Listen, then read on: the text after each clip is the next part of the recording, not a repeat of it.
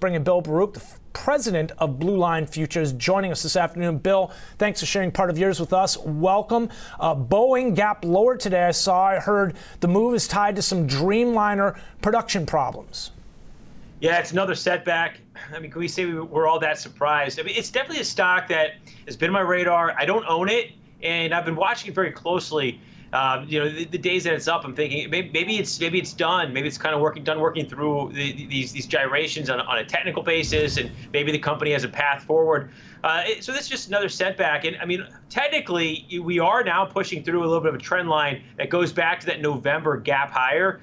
You still don't have the 200-day moving average until 220, and then you got a trend line from the March lows of last year right around 200. So there is some room to go if we really close weak. Next day or two. I think last week we did break below that trend line briefly, kind of came back above it. So today's close gets you below there and likely opens the door for a continued weakness, especially if you see some broader weakness in the market. Okay, let's real quick, I just want to point out, if you take a look at that move up off of the March lows here that we saw last year, again, down around that 89 level, a pretty significant trend up as mentioned, Bill, now kind of working our way towards the lower extreme of that, but a series of higher highs. I actually noticed if we just take a step back and look at the weekly time frame, you can kind of see that as well. It sort of shows a little bit of a different look at that, and a bit of a puddle jumper, I guess you could call it, to the upside here, but still some key resistance up around this 280 level. We'll watch for that, and then the bottom of that lower extreme of the range we were trading in prior to some of the selling we saw into those April lows you mentioned, down around 89. We've got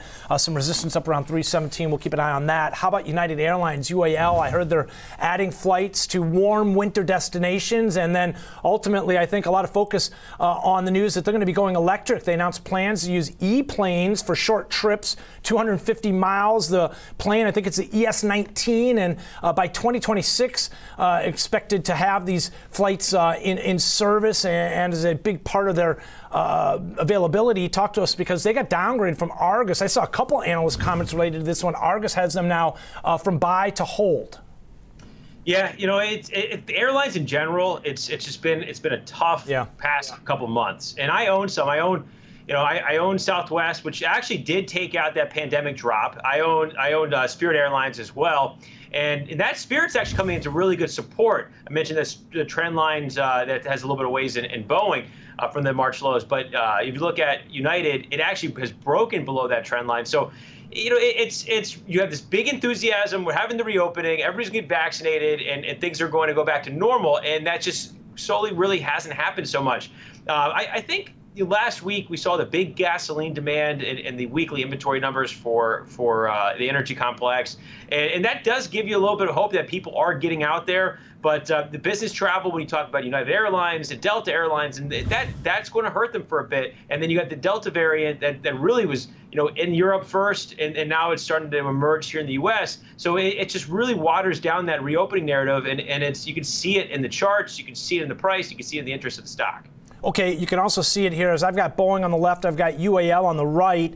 Boeing, as mentioned here, testing a key area right now, you mentioned, but let's just kind of zoom in, because you also pointed out how we've kind of broken through this trend line on UAL. United, as you can see, it's rolled over, and now this dip below 50, certainly a bit of cause, or certainly a flag flying cause for concern here for the longs. Let's talk about, again, if we see below 48, that would raise more flags, but heads up here for those that are watching, because it's not just Argus in terms of the downgrade. I saw Evercore to inline from outperform. They've got a price target down to 55 from 66, but there were others, as mentioned.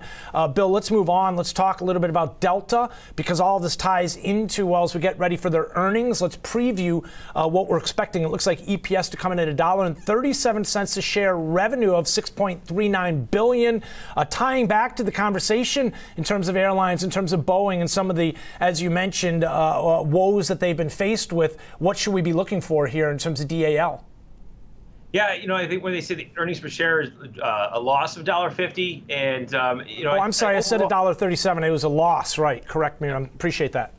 Yeah, I think that overall it's just very, very unenthusiastic. The response we've seen over the last couple months. So the same story here, Delta, and as well as United, and I don't own them. I like the Spirit. I like Southwest. You're getting that more public travel rather than the business travel. and the business travel I think is going to struggle here for a bit. It hasn't come back in the way that people think. Now, I think on the other side of the coin, if we do go through what is a sort of not a lockdown, but sort of a just more quieter period because the Delta variant emerges and businesses or companies are slower to bring people back, and you get this sort of pseudo lockdown, which brings you to a pseudo reopening number 2 for global travel, business travel, and being back in the office, and that's why one of the reasons why I like this space, and I think Spirit and Southwest would lead out of that, and then overall I think that's where you can see the back half of a narrative like that. United and Delta and American kind of lead. Bill, last question. We'll let you get on with your afternoon, your day. Do we need to see that corporate side of things recover? We hear about how that helps, for the most part, the bottom line across the board. Some of these names more so than others, but we've seen kind of a change of the new norm here, and it could at the very least be a little while before we see some of those numbers return back to normal. Ultimately, this could be one of those areas of the economy that we have heard people talk about that may never return back to some of the levels that we'd seen pre-pandemic. Yeah. I mean, it definitely is. I mean, we didn't talk about CPI, but one of the factors in CPI is you've seen airfares go higher, and that May number, it was a big impact on it. Not so much the June number, I don't think, but the price of airfares are coming back because it was expected. The business travel is expected, and that's why these stocks are underperforming, because the business travel never really came back. But I mean, there are parts of the economy that are showing the demand. Obviously, you get the used cars and trucks are a big factor in that CPI number. But yeah, it's been a lackluster part of the economy of late, and I'm concerned. But again, I don't own United, I don't own Delta, I don't own Boeing. Where I do own, I own Southwest, I own Spirit, I own Expedia, because I do think people are traveling in privately, or the public is traveling, not private travel, but the public is traveling. It's just that business travel hasn't come back yet. So that's where, again, maybe it's something that we look into next spring, and these stocks are performing much better, because you get like a pseudo reopening number 2. Yeah, I like that too, in terms of some of the domestic travel, which is rebounded relative to the international as well. So again, ultimately benefiting or weighing on some of the names less than others. Bill, thanks for giving us part of your day. Bill Baruch, the president of Blue Line Futures.